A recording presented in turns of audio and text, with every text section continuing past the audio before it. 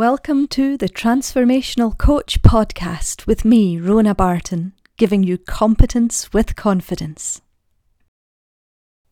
Hello and welcome. Thanks for joining me again this week. This week we're on episode 50 of the podcast. We're looking at our relationships with self, life and others topic. And as promised last week, this week we're discussing toxic people, or energy vampires, as I like to refer to them. So how have you been getting on the past couple of weeks? Have you been taking some time out every day for solitude and reflection?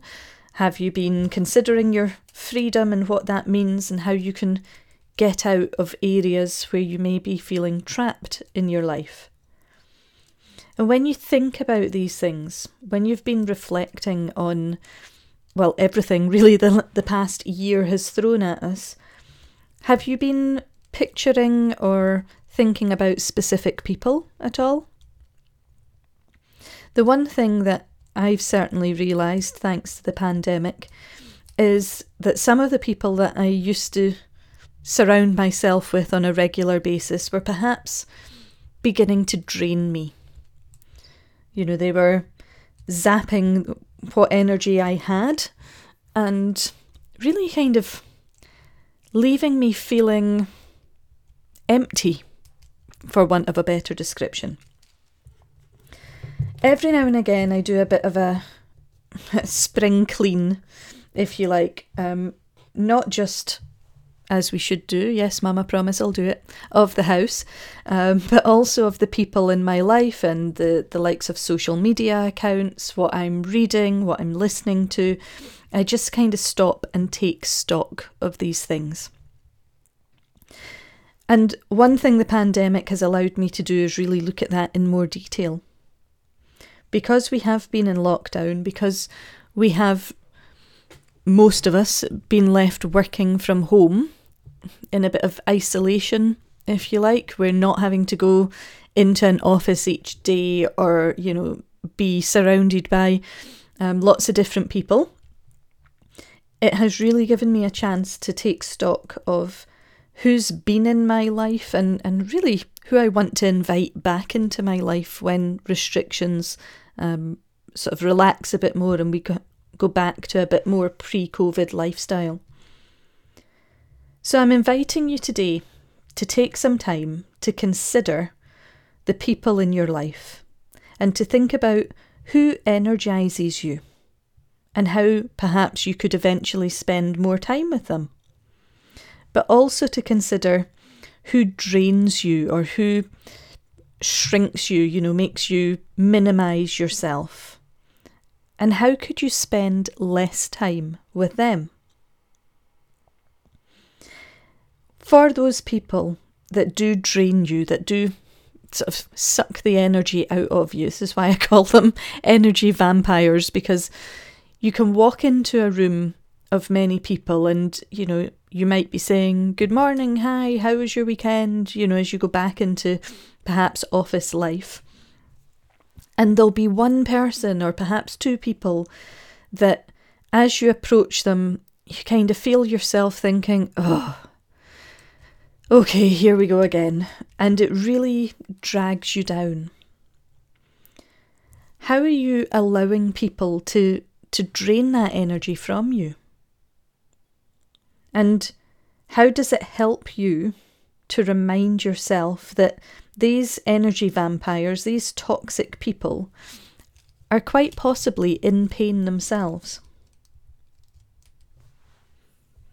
Toxic people are people really whose behaviour adds negativity and upset to your life. They are dealing with their own stress, they're dealing with their own pain, perhaps trauma, but it makes you feel like you always have to defend yourself to them, or defend yourself when you're around them, and you never feel 100% comfortable around them. And sometimes they may even leave you feeling bad about yourself in their presence. So, there are some signs to look out for toxic people. You know, like we've just said, they kind of leave you feeling exhausted after you encounter them. They might try to intimidate you, or they try to control you, you know, giving you a guilt trip, for example.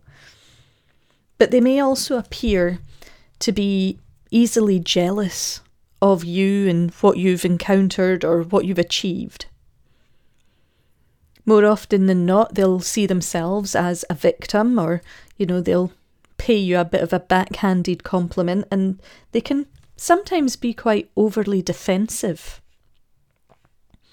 You know, as I say, I call these toxic people energy vampires, but, you know, they may also identify, or you might identify them as bullies or shamers, just general complainers or finger pointers, if you like. And if you get stuck in that trap, if you like, with these individuals, with these energy vampires, they can really, really have an effect on you. You know, they can make you feel anxious all the time. They can fill your day with worry because you're spending time anticipating how you're going to have to defend yourself the next time you see them. And I would ask you to really, before you jump back into, you know, pre-COVID life, take some time to consider just who exactly do you want to be spending time with? And what do you get out of it by continually going back to these little energy vampires? You know, they can be manipulative, they can be judgmental, they tend not to take responsibility for their own feelings. And I'm not saying that, you know, the rest of us are perfect. We all have days where, you know, we don't want to necessarily take responsibility for our own actions or our own feelings. But we maybe do that as a once-off. You know, we all have bad days. We can get past that. We can reset ourselves. These energy vampires tend to be consistently down on you. They make you feel like you have to prove yourself around them or defend yourself, as I've said. You know, they're not the caring, supportive, or even interested and interesting people that you want to be involved with. In other words, they're focusing on their own goals. They're not helping you to live your life to your core values or to help you achieve your goals. So what steps do you need to take with these energy vampire toxic people to maintain your own esteem and peace of mind? And when are you going to implement those things? Is there anything stopping you from taking action? And where does that belief or where does that feeling of not being able to take action come from? If you want to explore this in more detail, please do get in touch with me, let me know. I'm more than happy to chat to you about it and see if there's some way we can work together to help you overcome these anxieties, to really get back on track with living the life that you want for yourself.